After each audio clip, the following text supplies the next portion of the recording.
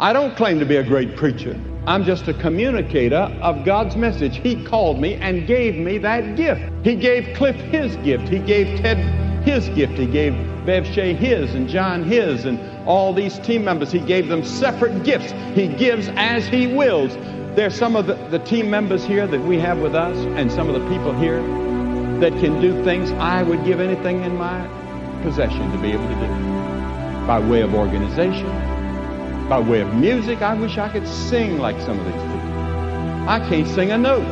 And I'm not the greatest organizer in the world. But God gave me my little gift, the gift of communicating the gospel. And the thing that counts is the message that Christ died for our sins according to the Scripture, that He rose again according to the Scripture, that He's coming back again, and that He's ready to come into your heart right now by the Holy Spirit and make you a new person.